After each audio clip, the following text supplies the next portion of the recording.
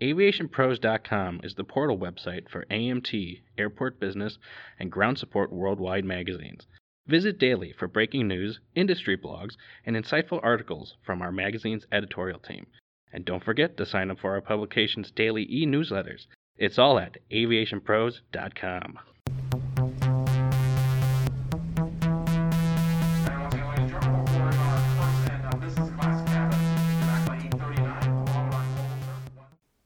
Hello, everyone, and welcome to another edition of the Aviation Pros podcast. I'm Joe Petrie, Editorial Director for the Endeavor Aviation Group. With the boom in the aerospace sector and private aviation growth, communities across North America are competing vigorously to encourage business growth and investment in their region.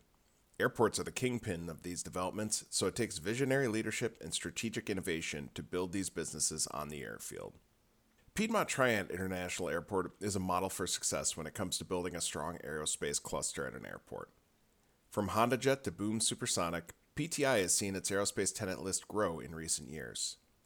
I was able to catch up with PTI Executive Director Kevin Baker during the MBAA Base 2023 conference, where we discussed the airport's success and how it pulled in the greater community to keep it going.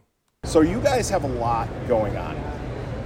Piedmont, I hear about you guys all the time. There's a lot of tenant development that's going on there. Tell me a little bit about the airport's overall goals when it comes to your development. Well, this is all very much a planned thing. About 10 years ago, we kind of, to some extent, we were captains obvious and realized that the industry had selected us. That the industry was voting with their feet.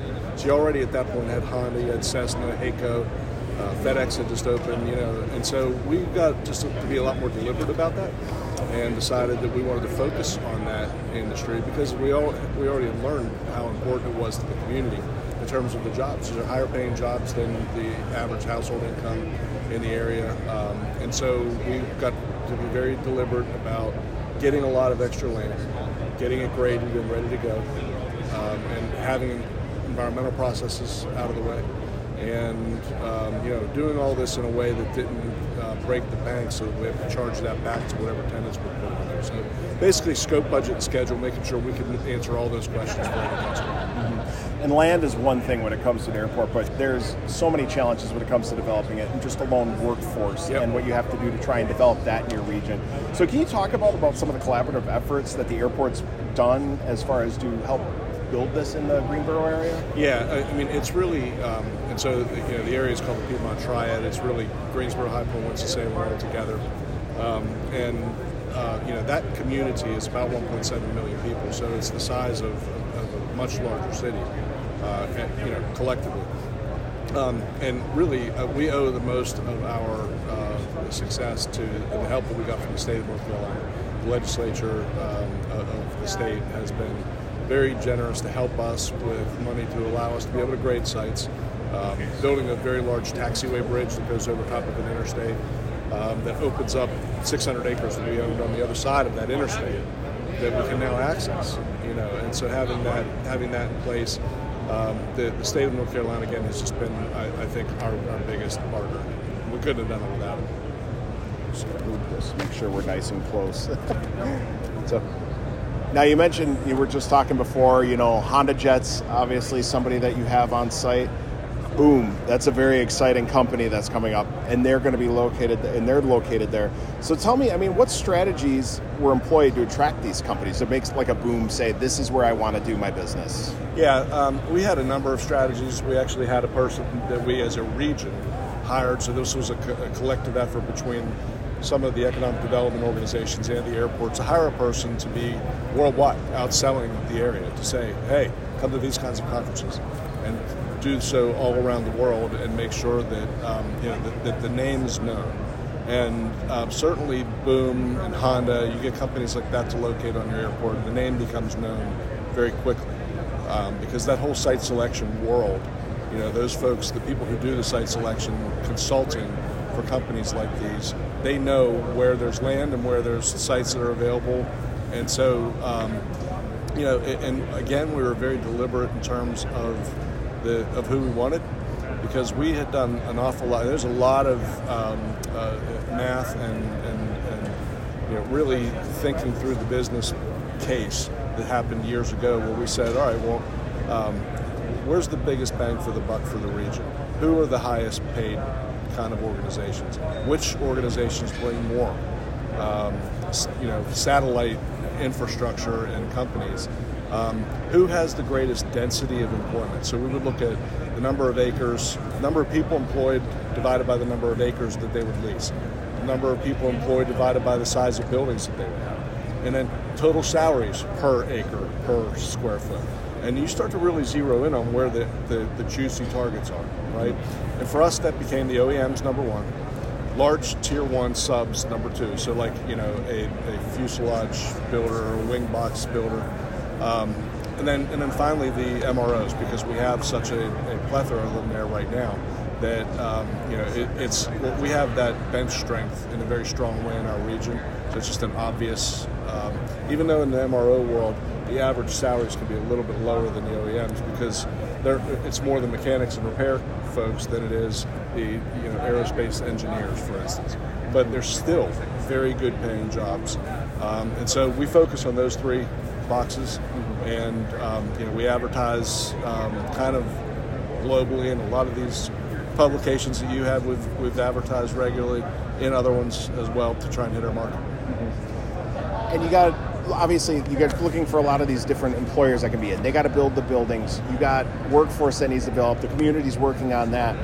You guys have a more interesting and more intricate challenge when it comes to supporting this, when it comes to your infrastructure investment, in order to make sure that these companies can thrive on your airport facility. Tell me a little bit about the strategic thinking on how you've been investing in your infrastructure. I think the biggest thing is literally making sure that you can say yes. And what that means is being able to answer yes to a bunch of questions. Do you have a site that's of the sufficient size? And you'll get an RFP from companies and they'll say, well, we need 100 acres. It needs to be next to a runway, next to an interstate. We want it graded, all the utilities brought there. We want it next Friday, and we want it for free. And if you can't name all of those, name that tune on all of those, then you can bet that you're not going to win. And so we just said back, again, 10 years ago or so, we need to figure out how to get the scope, the budget, and the schedule all figured out so that when customers will come here, we'd have the scope that they needed, but it wouldn't be at some huge, amazing price that they have to deal with. And we could do it, most importantly, Joe, is that we will be ready when they are. Whereas other locations, if they select some place where they want to go, they might have to go through a 2 or 3 year environmental process. We're done. We're ready to go right now. So I think that really puts us in a competitive position. You've got a lot of victories so far when it comes to the growth you've seen at the airport and the people you've been able to bring in, the OEMs, building the workforce. There's this overall vision of building a center of aviation in your region. Tell me, what's that strategy going forward? I mean, it's a 100-year vision from what I understand. How does that go? What does that look like as you progress? Yeah, I mean, in this industry, you have to think 100 years out if you think about it. And what we're really trying to do also is to make sure, in order to better position and hedge the airport's property for the future, we're trying to have a diversity of types of employers, and that's really taking root naturally. Now, you've got companies like FedEx who are, they're moving packages, right? Kind of an old traditional use of an airport. But then you've got OEMs, you've got a couple of OEMs, you've got a bunch of MROs, and then we've got kind of disparate MROs. So, for instance, Marshall Aerospace, they're just building their building right now. They specialize in C-130s. So they're working on military airplanes from around the world, but with very specific MRO where they're not necessarily competing against a HAECO, for instance, who is an MRO, third-party MRO for commercial airlines and so forth, and not in that same industry. So they're competing for employees for sure, but they're not competing for customers. And so that eVTOL, that's another big world for us going forward. We've got a number of companies that are interested in us, and we're hopeful that we'll come up with a win with one of those. Just because that's a line of aerospace of the future that we got to be part of, in my opinion. Public-private partnerships are very important when it comes to getting this type of development Can you tell me about the role this has played in growing what you have in the region and just what you've learned as far as building these relationships? Yeah, I think number one, our aerospace community works very closely with each other. That wasn't always the case, but over the years they have grown to work a lot better together to do things like building that aerospace employment base, so that they're not competing for an employee for an extra 50 cents an hour with their neighbor, but instead it's the rising tide lifts all ships kind of thing, where just overall they're improving the pipeline and the numbers of possible employees that are coming in. So I think there's the private side with all of those employers, and also there's a group called the Piedmont Triad Partnership, which is sort of an umbrella economic development organization for the whole region. It's funded largely by private money. Same with chambers of commerce, obviously. But I think all of the companies in the region, we're sort of like Switzerland. Everybody loves the airport, and all of the companies in the region are very supportive of everything we're doing because it benefits all of them.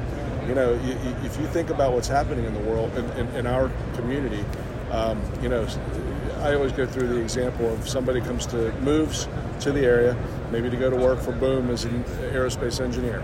They buy a house. The realtor who sells them the house makes a commission. The realtor goes home and tells her husband or his wife, hey, had a nice commission today. The car's getting so old.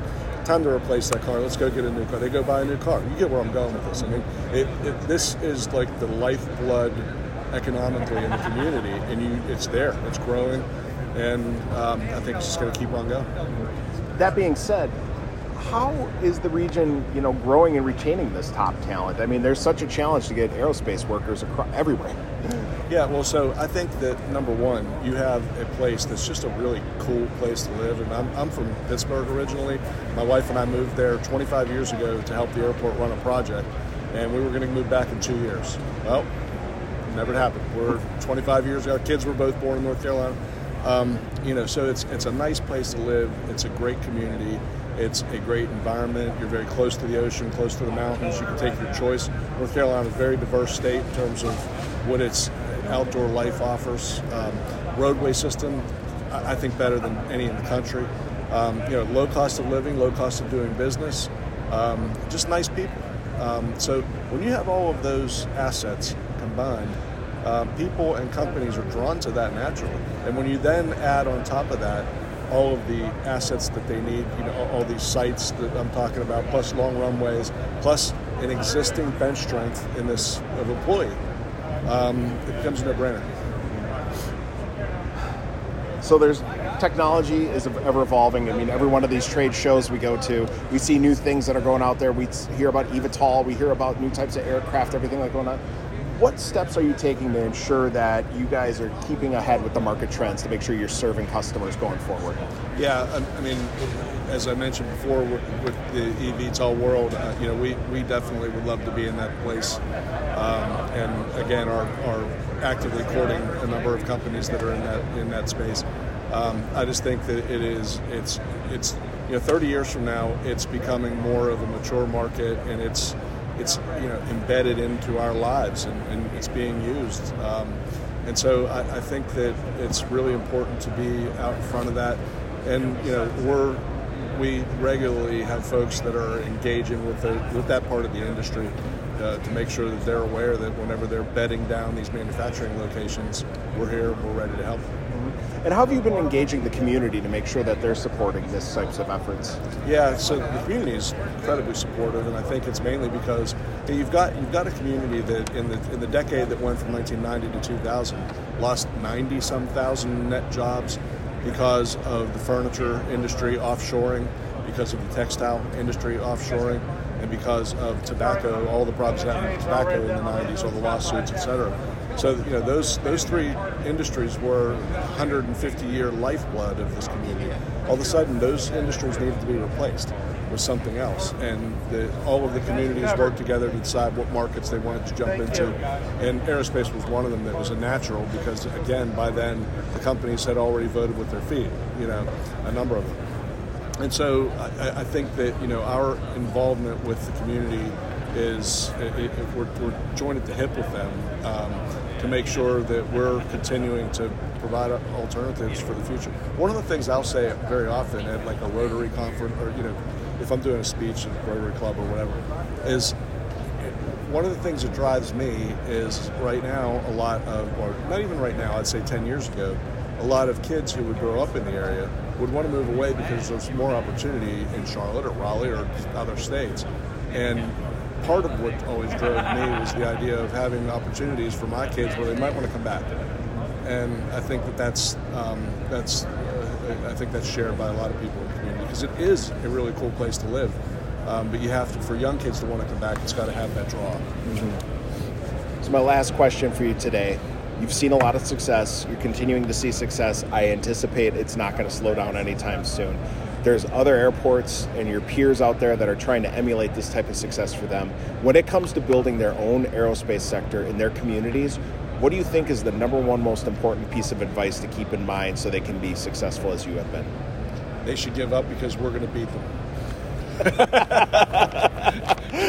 Just kidding. No, I'm very supportive of, and I've helped a lot of my peers who've asked questions about how to do this. I think that the main thing is that you've got to have a very long-term lens. I mean, we did a 50 and 100-year plan, and a 2-year plan doesn't pan out the way you think it will. A 50-year plan certainly not going to, but if you don't do something with it, you're out of luck. You have to have some kind of plan to be able to do this. And trying to stay out in front of what the possible demands could be is the key.